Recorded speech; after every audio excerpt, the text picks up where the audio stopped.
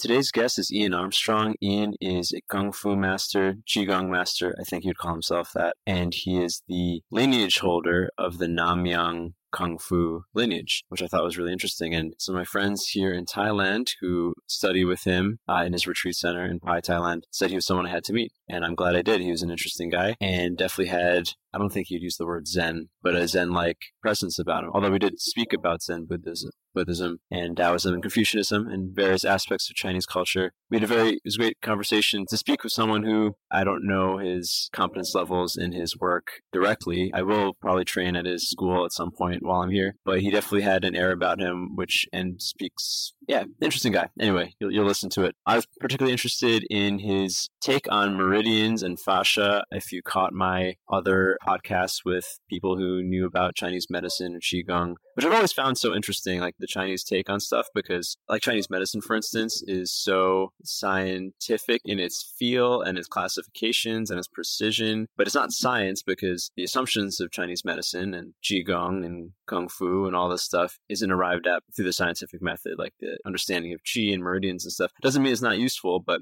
that's why I kind of ask everyone from this world about their take on it. And I really liked his, and I never considered that fascia and meridians tied together. Anyway, I'm not going to give away what's in this conversation. If you hear background noise right now, it's because I'm still in Thailand at my friend's place in their very Thai home, surrounded by rice fields. There's a mountain and there's lots of bugs and animals everywhere.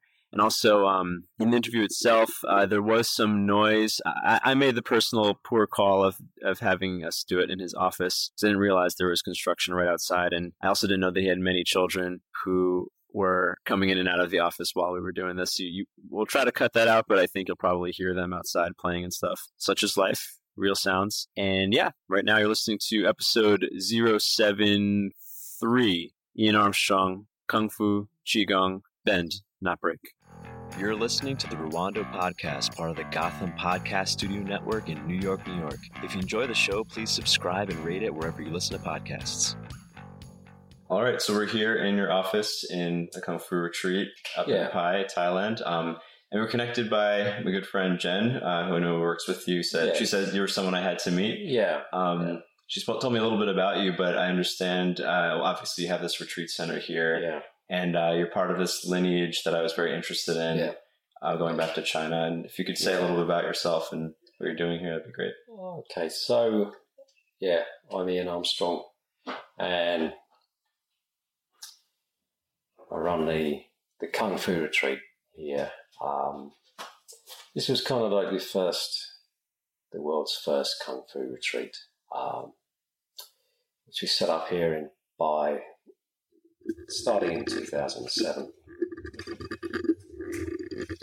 So before coming here, I was 2 times world Kung Fu champion. And is that like competitive, like wushu, or I don't know. Traditional Okay. Kung Fu. Gotcha. Yeah. So doing the routines in traditional Kung Fu rather than modern. Gotcha.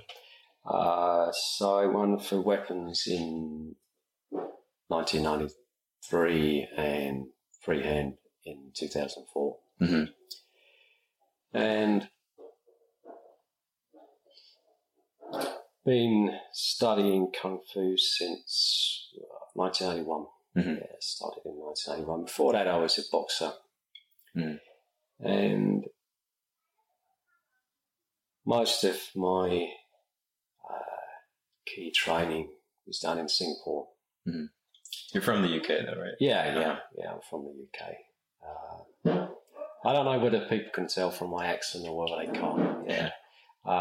Sometimes I think it gets a bit confused with Australian, but yeah. Well, I think for us Americans, everything sounds like British if we're not sure. Yeah. We mix them all up. No, it's British. Come from the southern edge of London. Okay. Yeah. And so, it was a big thing. My first trip to Singapore was 1987. Mm-hmm. So then I've been training with one of the Chinese guys from Nanyang, London. And, in those days, it was quite a big deal going out to Asia to train.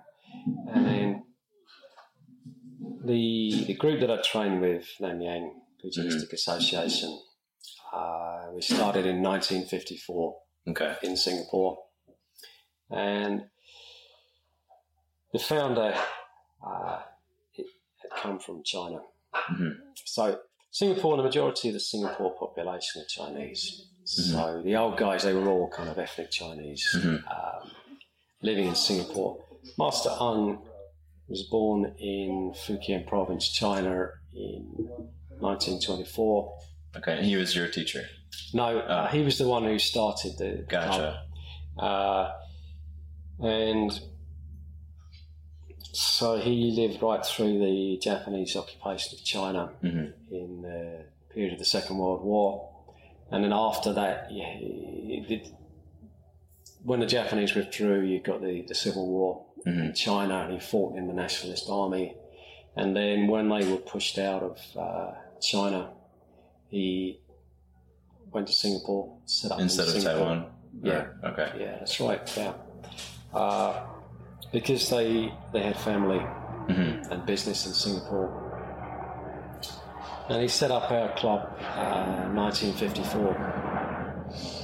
And it's been going ever since. He died in 1984 and was succeeded by my teacher, who's Master Tan So Tin.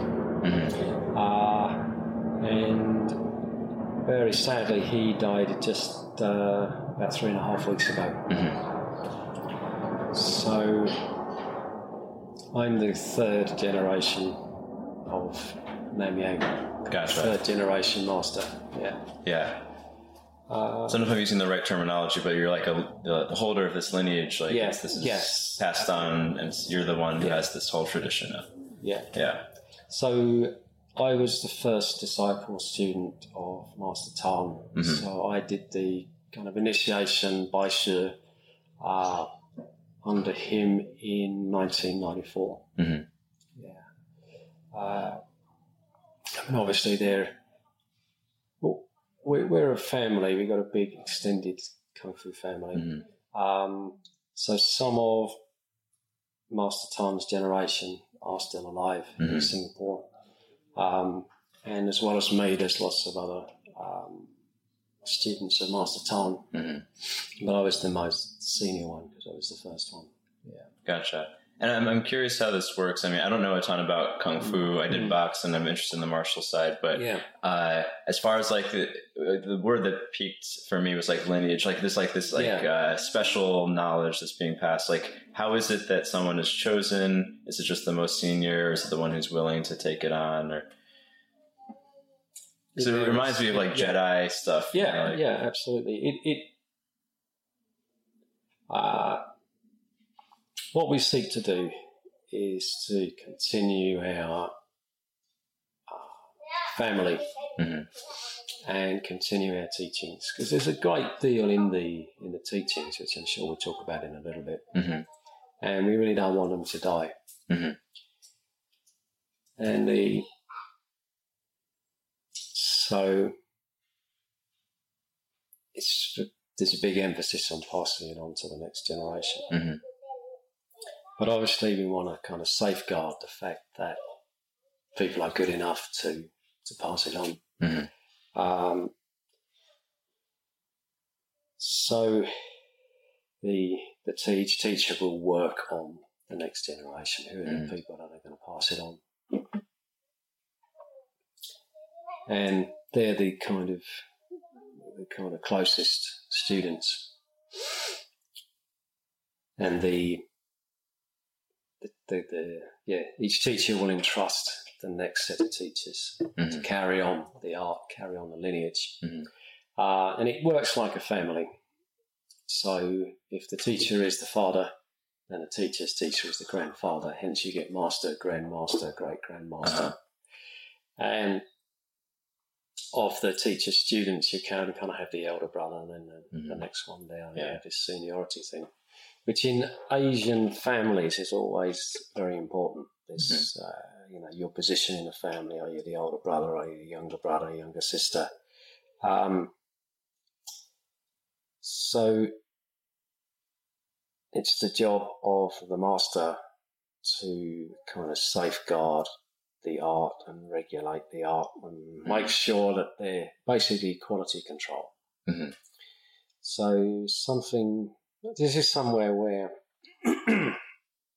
things like Kung Fu and Qi Kung are very, very different from, say, yoga. Mm-hmm. Now, I remember speaking to a friend who's a yoga teacher and about the kind of commercialization of yoga and the subsequent dilution. Mm-hmm.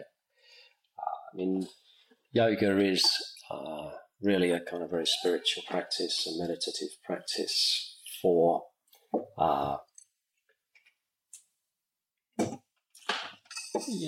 spiritual enlightenment.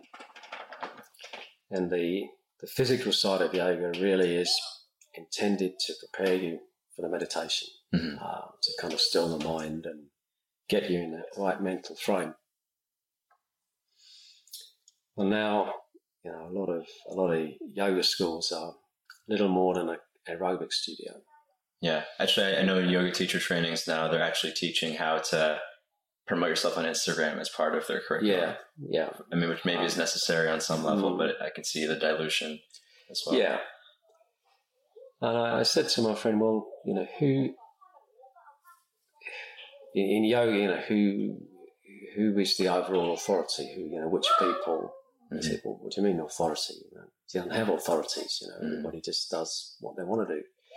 And that's totally different to Kung Fu or Qi Kung. Mm-hmm. That's the whole point, the whole function of the master is to say, this is the right way and this is the wrong way. Yeah. Mm-hmm. So if you want us to endorse you, you've got to do it properly. Mm-hmm. Doesn't mean you don't advertise on Instagram, because nowadays you have to. But it's to say, well, are you doing the real art? Mm-hmm. Are you are you worthy of carrying on our name, or are you not? So, yeah. Have you found that? I mean, I don't think we want to go too deep into this, but obviously on the business side, one of the reasons why maybe the bar has lowered in yoga, for instance, is that most schools make their money by training teachers. If they say if someone's not good enough, they don't get the money, or they get less money. So like that's like perhaps an issue of like why that path has been taken in that community. Yeah. I wonder if that's a thing that, you know, because when you're sharing the way that it's passed on, I was like, well, it's kind of maybe hard to scale that way or spread this teaching when the bar is so high. Tom, we're having a special talk.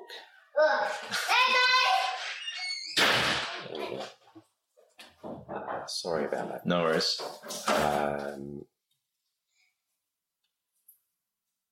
trying to remember what I was saying. So, maybe that's why we're still really small, because we're very insistent on maintaining the standards. Mm-hmm. But we are trying to gradually expand.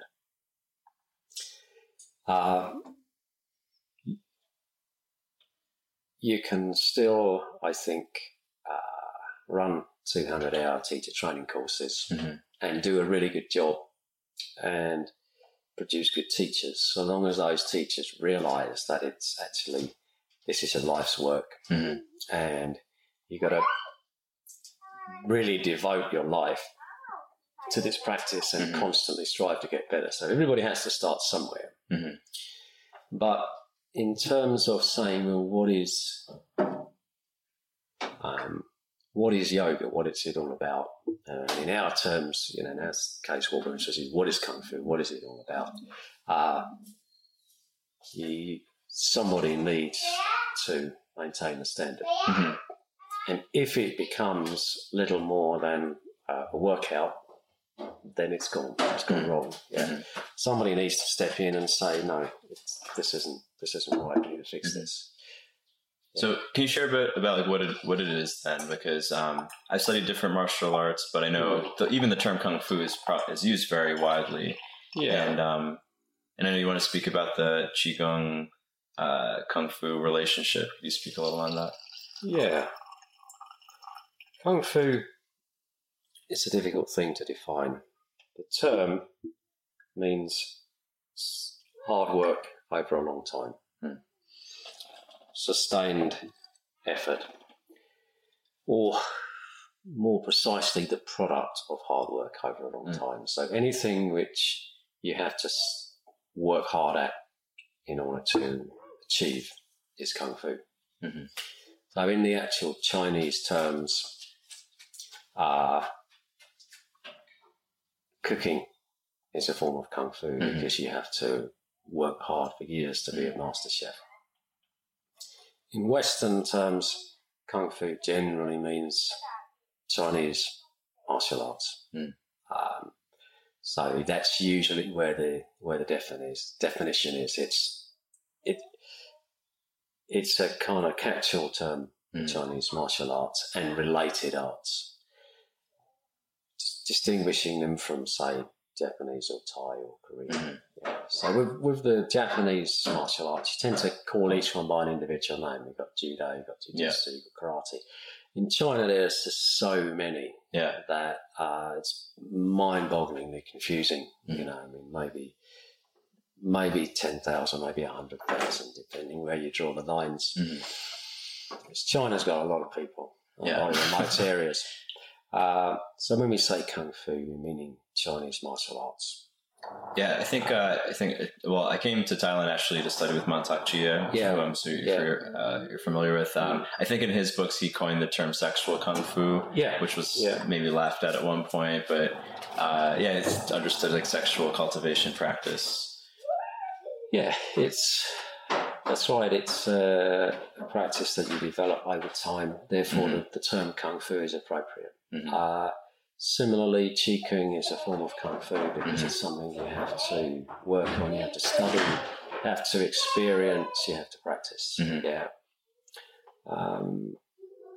So there is a lot of overlap between Kung Fu and Qi Kung because the Kung Fu has been... Kung Fu was developed in China. So it's all based around what we could call Chinese traditional science that draws on, all the ideas of Chinese medicine, qi circulation around the body. So whereas modern Western sport draws a lot on kind of modern sports science, Kung Fu draws on traditional Chinese science. And qi keeps coming into that. The qi is the basis of feng shui. I mean, feng shui is really about how the qi circulates in your home. Chinese medicine is about how the qi circulates in your body. So, and qi is the energy that fuels kung fu. So, and actually you have a lot of different branches of qi kung. So we focus on partly on Qi Kung for health, so to keep the body in good shape, keep the mind, the breath in good shape, so that we're fit enough to practice. And then also on the martial Qi Kung for strengthening, developing the body, being able to absorb stronger blows, being able to deliver stronger blows. Whereas other people, maybe they go into the kind of the medical side of Qi Kung, and they're looking more at using it as a type of Chinese medicine. And then you mentioned Mantak Chia. Obviously, his one of his specialisms is the sort of the Taoist sexual Qi Kung practices. So there's lots of. It's such a broad thing. There's lots of different specialisms. What do you specialize in here? Like, do you go into like the Taoist sexuality type stuff? No. It's something that I have a reasonable knowledge of. But it's not something that we teach here. And it's not something that I particularly want to teach here, because when you start teaching that, it kind of changes the atmosphere, the tone of the place. So So, I mean, it's a very good thing to do and something that I'm very much in favour of. But if we start singing marketing for sexual Qi Kung, then it kind of sets an idea in people's heads that this is somewhere that you come if you want sex. And I think the whole atmosphere of the place would change. And so I'm quite happy to leave that to Mantak Chia. Gotcha. It's not that far away from us. I want people to come here intending seriously to work on themselves, mentally, physically, spiritually, to develop the body, develop the mind. But I think if there's too much, idea of, well, I'm looking to hook up with someone for sex, then it kind of distracts from what we're really about. Yeah, I get that. So whilst I do endorse the practice, I'm quite happy to say to people, go to Mantak Chia to learn that. Yeah. So can you run us through kind of what someone experiences, maybe their journey through studying with you, from your branch of Kung Fu? Well,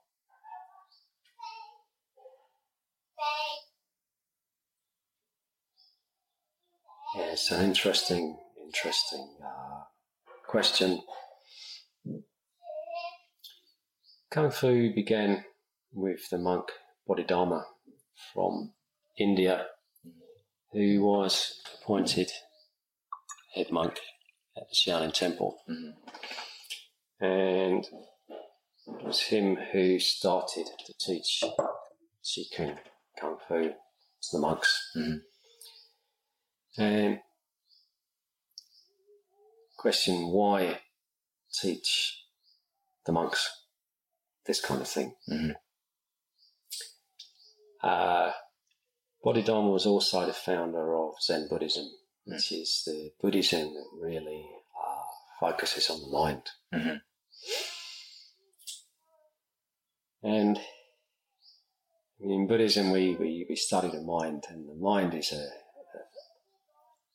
terribly flawed device.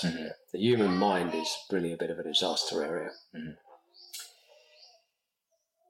And in order to elevate ourselves, we need to elevate the mind. In order to elevate the mind, we need to understand the mind. We need to be able to access the mind. We need to be able to change the mind. Well, that's easier said than done. People underestimate the significance of the mind-body link.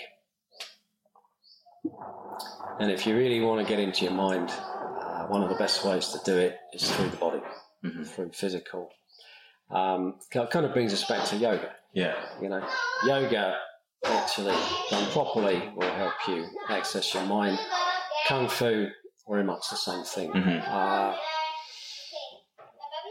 We connect left brain, right brain, conscious, subconscious, head brain, body brain,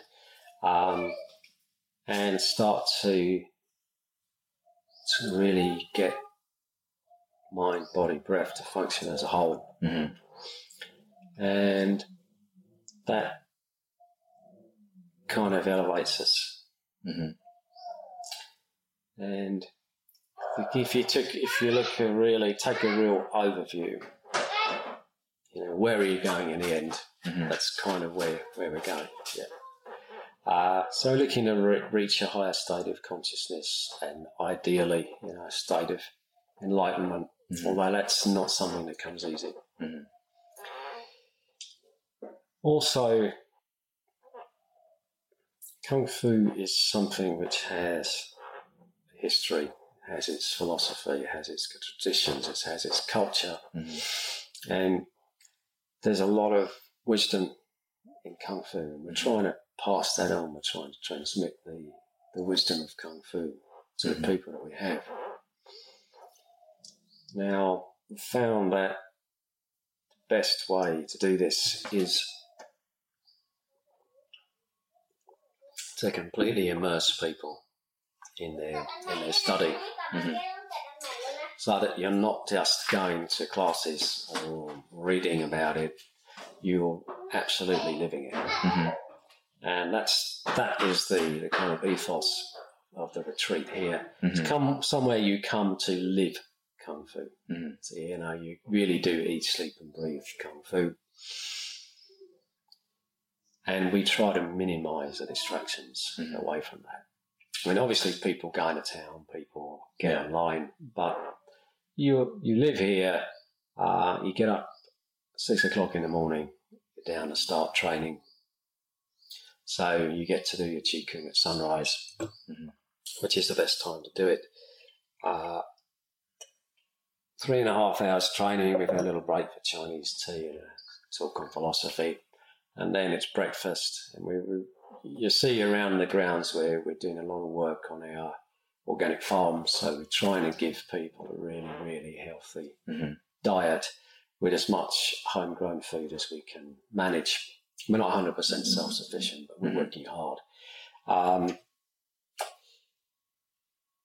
Bit of a break, train again, lunch, train again, dinner, and then rest a bit in the evening.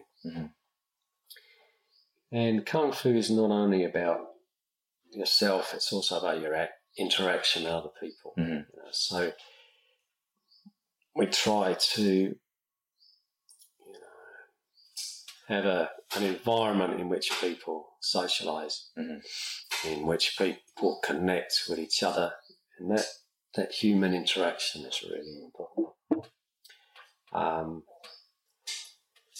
So the journey here is kind of getting back to basics, starting to really kind of know yourself, focusing on yourself, but also building your relationships with other people. And for a lot of people, they keep coming back. This is the interesting thing that I hadn't anticipated when we started, that we get so many people keep coming back, because once they experience it, they realise, wow, okay, this is what it was all about. Yeah. So I know, like, the demonstrative things, like breaking bricks or anything, that's not the point, but it's something that maybe draws in a lot of people, or for someone who maybe doesn't understand this internal thing you're speaking about. I mean, if you could share a little bit about that, I'm curious. Because also, I mean, I briefly went to a Qigong school in the States, in Austin, and they actually had levels where the first grade, let's say, was just the body hardening. Can you withstand blows to all? And what was interesting is, like, I saw 70-year-old women there who could take a punch to the stomach better than most men. Like, I was like, oh, there must be something. I mean, objectively, there's something here. And then, and then the next level would be like the sexual side, and then the third level is far more spiritual. But obviously, these. Could you speak a little bit about, like, what is it that allows someone to do that? And how does it tie perhaps to the internal cultivation? Well, if you sum it up in one word, that's Qi. Qi. That's your energy. Generally, people have very little control of their Qi. Very little control of their energy. Very little control of themselves. By training, we change that. That's the whole point. And then that's a very interesting example, because that's quite impressive. If you're getting 70-year-old ladies taking a punch, it's really very good. Now, it's not all just kind of energy. There's obviously a physical dimension to it as well. But this is something that a lot of people don't understand about Qi Kung. It's all rooted in Chinese science, Chinese thinking. Chinese thinking looks at things as a whole. It doesn't want to chop them up and compartmentalise them. Chinese thinking looks at people as a whole. Mm-hmm. So if you study that type of thinking, then a person has their physical aspects, their mental aspects, their energetic aspects, the spiritual aspects. And it's important that you develop them together. And you get so many Western people saying, I'm not interested in the physical. Yeah, I didn't want to be doing the kind of energetic stuff. Not realising that if you don't pay attention to the physical, the energetic stuff won't happen. Again, going back to Bodhidharma and the Shaolin Temple, this was one of his key messages, that you can't ignore the body because the body is so wound in with the mind, the spirit. You've got to look at the overview. So when we develop our energy, our chi, we're looking at developing the meridians, which are the pathways through which the chi flows. And those pathways run through the fascia, the tendinous material in the body.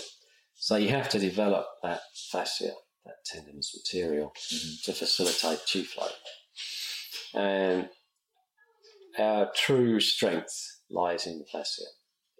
Okay, the fascia. Is that what Feng is? I might be saying the word incorrectly. I was taking Tai Chi push hands lessons from someone. He said like there's strength and there's Feng. I don't know if I'm saying it wrong. Like being able to like structural strength, like to just withstand someone. That's slightly different. The word could have been Geng or Jing or Fa Jing. But there's a number of Chinese terms. Okay.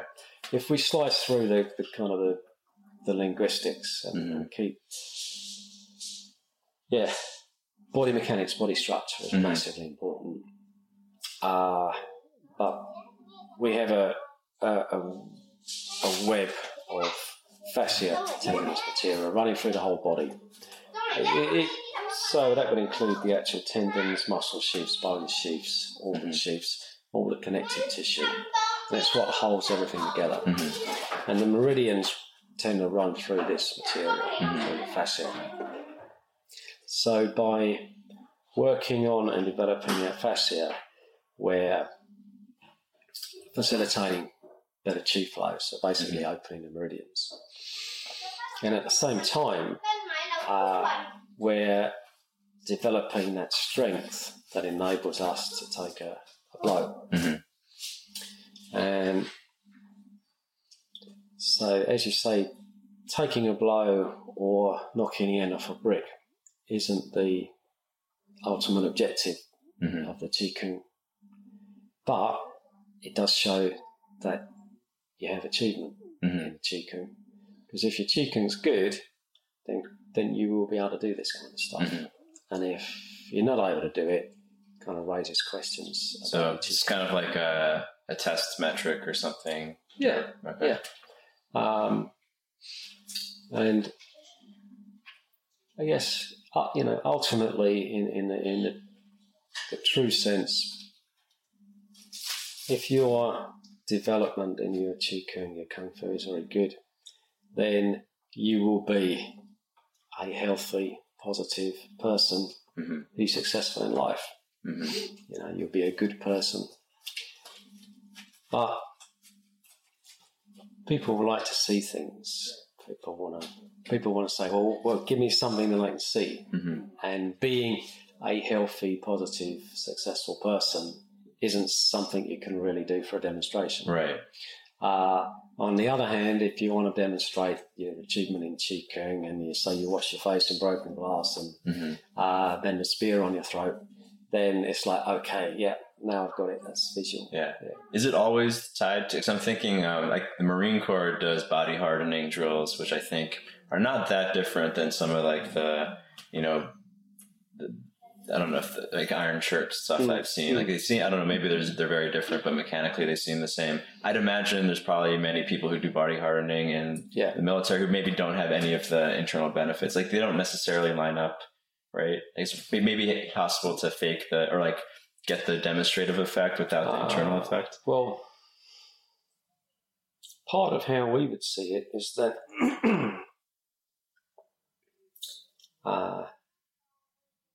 even if you don't understand about qi, if you exercise well, you will be developing your qi.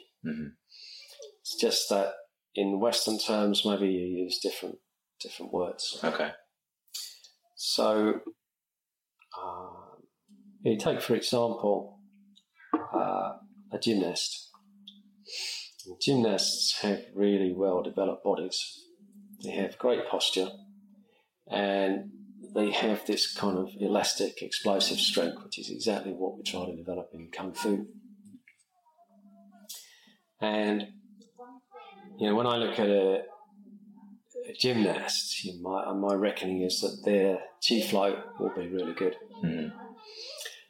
And they're not practicing, as they see it, Qi Kung, but they are practicing things which really benefit your chi flow. If you take your guys in the Marine Corps, then a lot of what they're doing may well be benefiting their chi flow. It's just that they don't use that word. In Qi, you can actually interpret Qi as breath, as air, gas, oxygen, but anything which develops your breathing technically is Qi Kung. So through the kind of practice that those guys put in, they probably are benefiting their Qi a lot. Having said that, out of interest, there's different approaches to body toughening. And the Western way is often all about hardening. Whereas the Chinese way, if it's done in the deeper sense, is about being pliable, being flexible. So if we take your kind of classic Taoist thinking, take a brick. Wow, that's pretty hard, tough and strong. And you look at it and wow, yeah. But we know for sure that if you hit the end of it sharply, it'll crack in half. So maybe it's not that strong after all. If you take a hard rubber brick, that has a degree of flexibility and bend, and you could hit that brick all day, and doesn't matter how good your martial arts is, it's not going to break. It's going to bounce every time. So actually, which one's stronger? And if you may have noticed that in one of the favourite themes in Chinese artwork is the bamboo. And you get these kind of black watercolour paintings of bamboo. And bamboo is supposed to kind of epitomise the Tao. So it's incredibly strong. It's also incredibly light. And it's flexible. So when the wind blows, the bamboo sways, but it doesn't crack. In a storm, you see trees crack, branches come off, the bamboo just sways. And so this is your classic Taoist thinking that true strength is adaptable, true strength is flexible.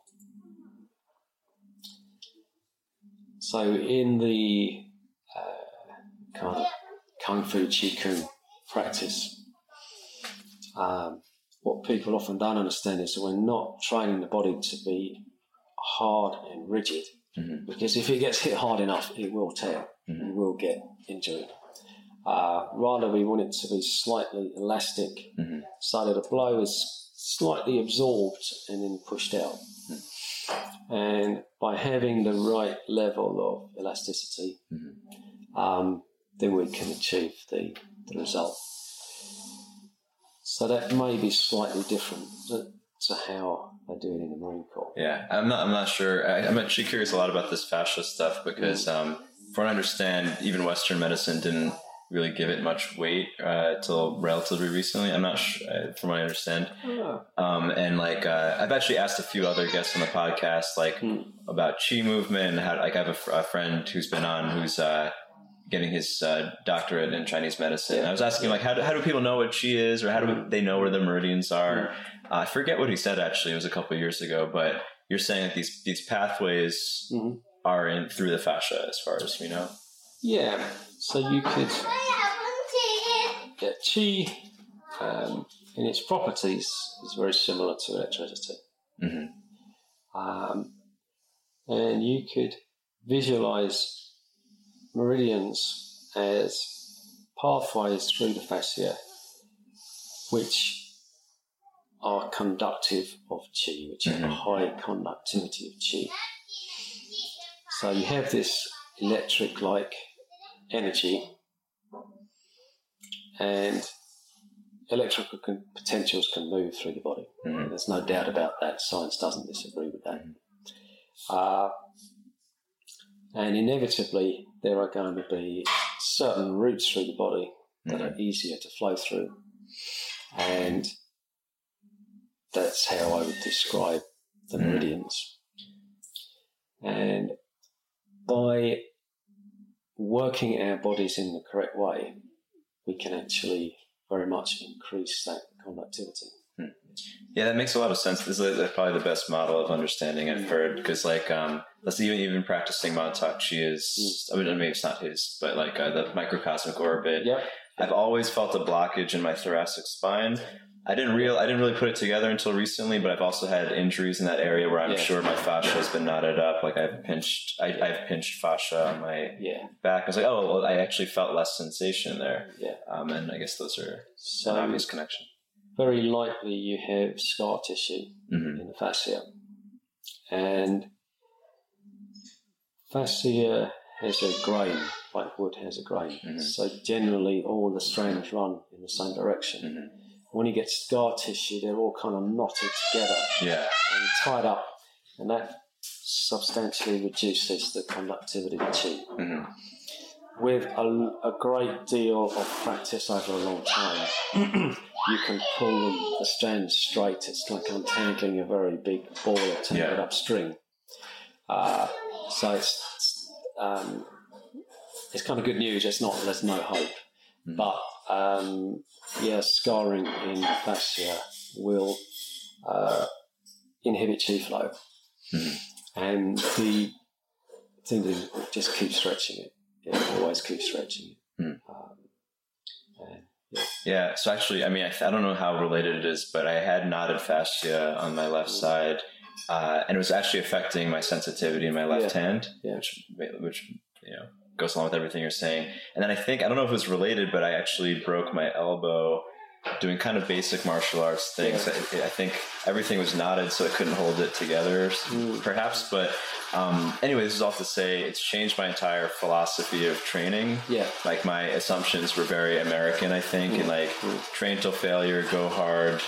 And I've been following actually Russian philosophies more of like never training till failure and going for slow volume. I don't know if I'm curious if there are maybe Taoist principles or Kung Fu principles around fitness or that are anything you can share. Certainly. Take the middle way. Don't go to extremes. If I sum up our view of how you should train, here we go.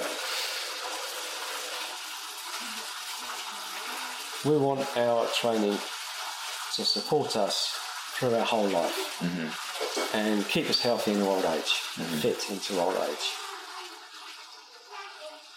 And if you look at traditional martial arts from Eastern Asia and also yoga, both of them have that kind of built in. The assumption is that you want to end up being one of those amazing old guys who can do all this astounding stuff even though they're 80 years old.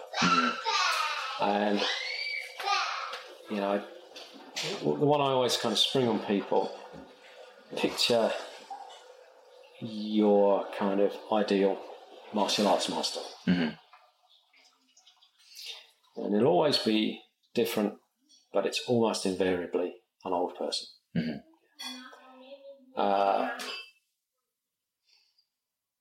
Now, if we look at the Western approach to sport, if you said picture a great sportsman, master sportsman, you would never picture an old person. You would picture an Olympic athlete. Mm-hmm. And in the Western approach to sport, there's an assumption that you will burn out and then you will retire. And this will probably happen in your mid-30s. Mm-hmm. And then you're kind of pensioned off, and you exercise by maybe throwing darts, lifting pint glasses, manipulating a pool cue. So where did it really get you? Mm-hmm. Now, your classic Western sporting approach is you've got to be faster, you've got to be stronger, you've got to go longer, you've got to jump higher. Mm-hmm. So you push yourself to extremes, which is exactly what Taoism cautions against. Mm-hmm. You concentrate on your external body, particularly your muscular system. They also do a lot of cardiovascular, but there's a lot of development of muscle. Mm-hmm. Sure, that the muscle is often developed in conjunction with fascia. You can't do it any other way. But sometimes at the expense of fascia, right? Sometimes at the expense of fascia, and it's very external. Very little attention is paid to the internal organs. Mm-hmm. And all that muscle and all that going to the extreme is putting more and more stress and pressure and demands on your internal organs. Until you hit a point where the organs simply cannot keep up with the demands that have been put on them, and they start to suffer. Mm.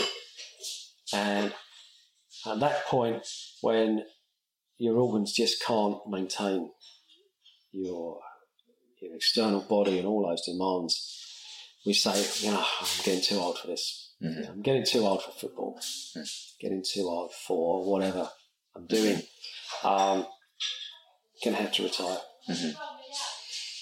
And there is typically no kind of pathway of development after you retire from competitive sport. Mm-hmm. So,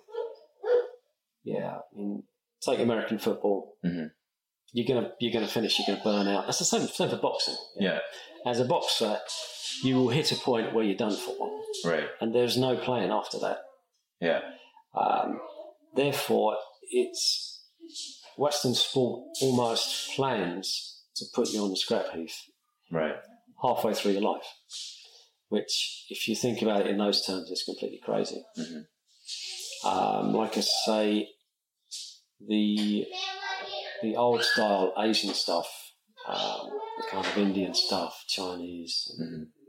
further east, views that as silly, and it's all about building you up progressively through your life, mm-hmm. so that you do become that old master who is astounding, even though they're really aged. Yeah, I think my elbow break recently was kind of like a wake-up call. Okay, I'm not going to be a peak level athlete in this lifetime. I might as well at least train for longevity so that I'm fit later. And it's been, I didn't realize how much it was going to be a shift of like how I even like lift a single weight or anything. Yeah. So as far as like performance fitness, is that ever a focus? I mean, it's not like, I assume you don't ever like really focus on the muscles by themselves, or... We try not to be.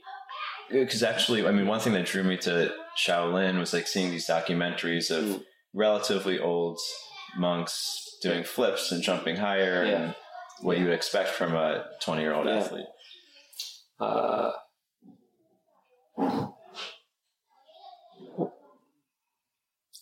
the approach is just slightly different. That it is really kind of developing elasticity in the fascia. This concept of elasticity is really important. That allows the explosive movements and not carrying too much muscle. So if you carry too much muscle, it basically holds you back.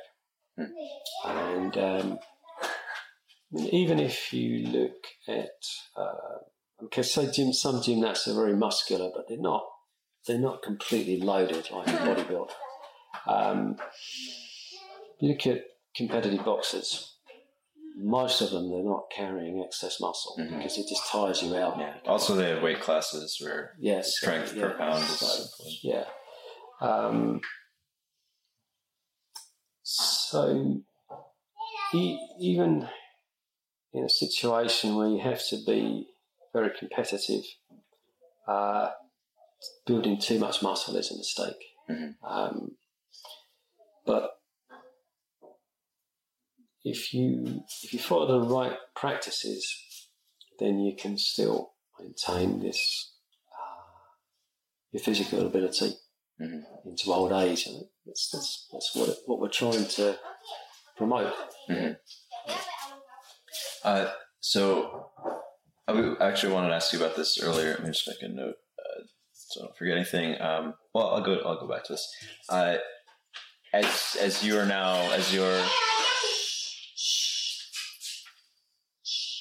and we're recording something here, so we have to be very, very quiet.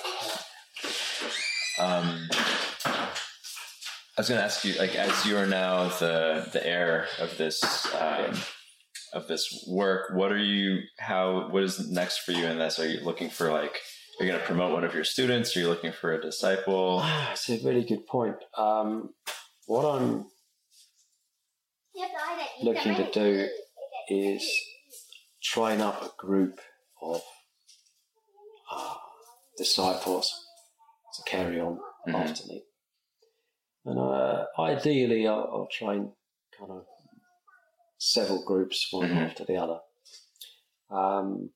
I've been very focused on that the last couple of months. But I need people that are really kind of dedicated, and that it's not just the physical knowledge, it's the kind of understanding the philosophy, understanding the ethos, understanding the culture. And, if you rely on one person and something goes wrong, right, it crashes. So looking to get a group of people and get them working together, and very much with the view to transmitting the art in its entirety in a complete form, and preparing the people to do the same thing to get ready the next generation and pass it on. And I really do think it's got a lot to offer a lot of people. So,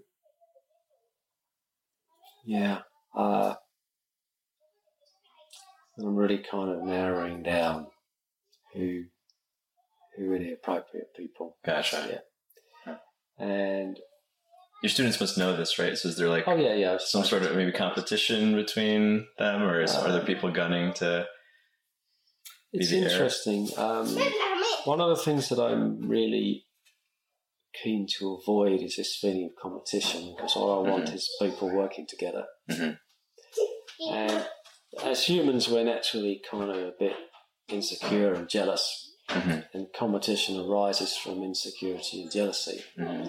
So, my job as the master is to make sure we don't get that creeping in. Because what I want is a group of people that support each other, that are kind of helping each other up rather than maybe holding each other back. And I think when people start to realise just how big a responsibility it is, they're not all dead keen to take it on. It is. It's a heavy responsibility. Hmm. Yeah, so actually I didn't realize the hour is almost up. This kind of flew by. So this might be the last topic.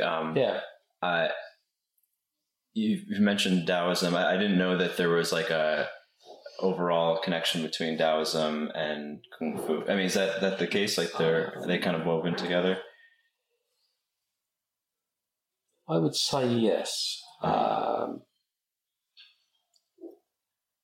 There's a lot of philosophy in Chinese Kung Fu. Mm-hmm. And in a way, you can say it's the philosophy of China. Mm-hmm. And Chinese philosophy is influenced particularly by three schools. Mm-hmm. You have Taoism, you have Buddhism,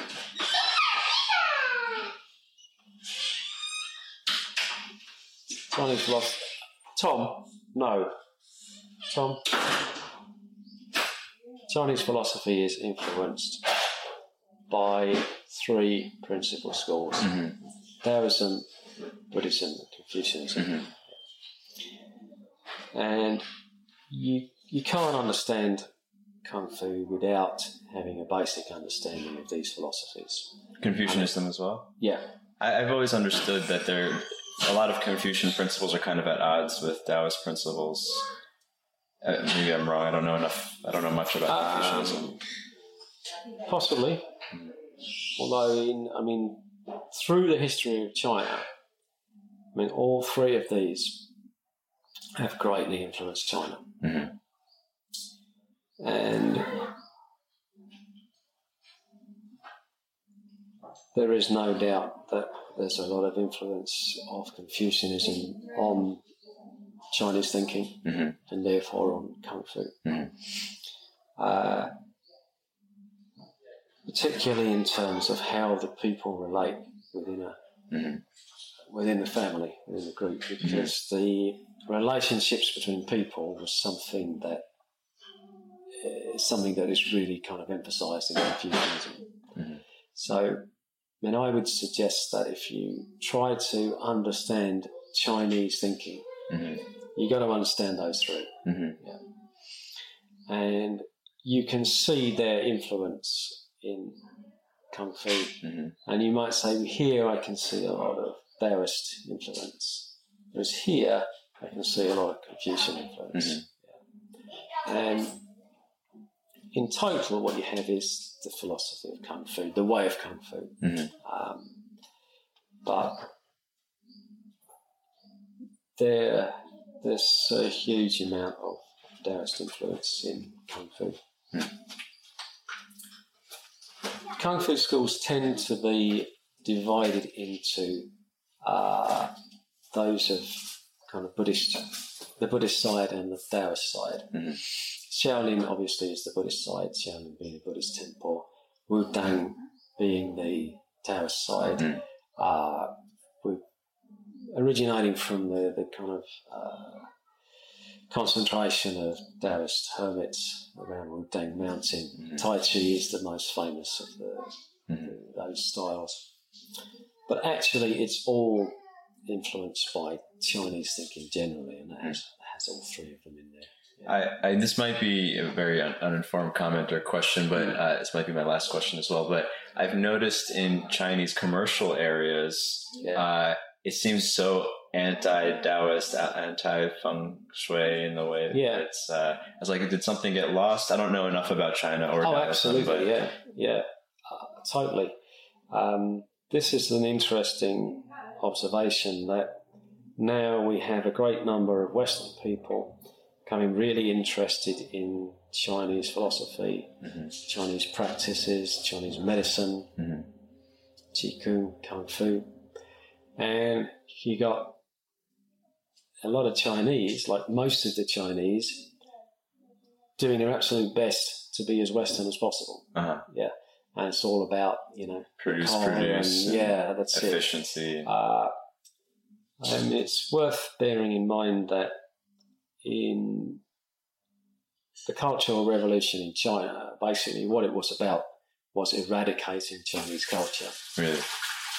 And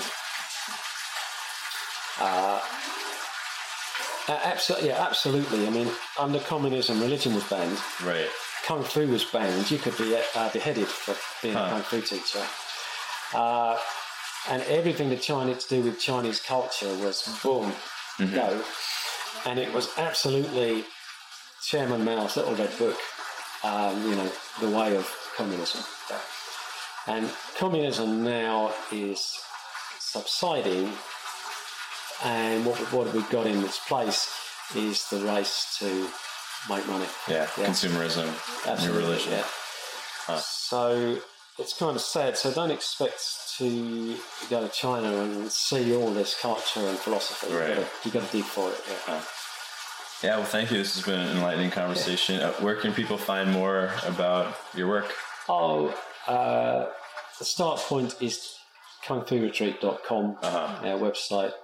But if you search for Nanyang Kung Fu, we'll be straight up there. Well, it's in a beautiful area in Pai, Thailand. Yeah. So, yeah, awesome. Thank you so much. Very many thanks. Yeah. If you want to drop by and try a little bit of Kung Fu with us, you're very welcome.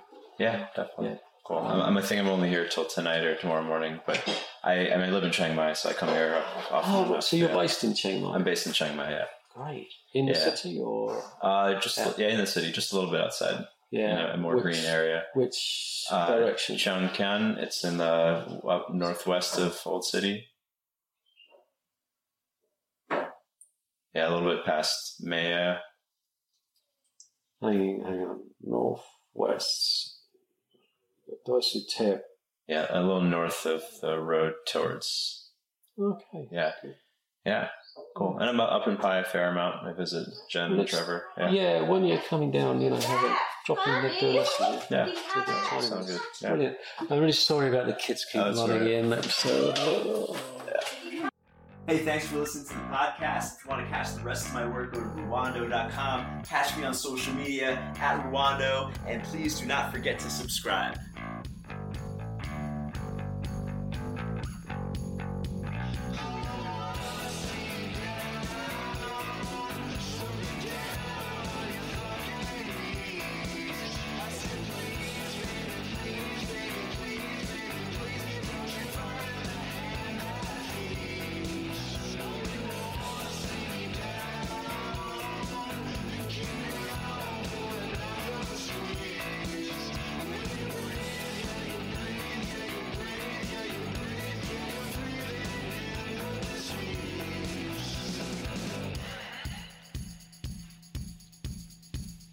True.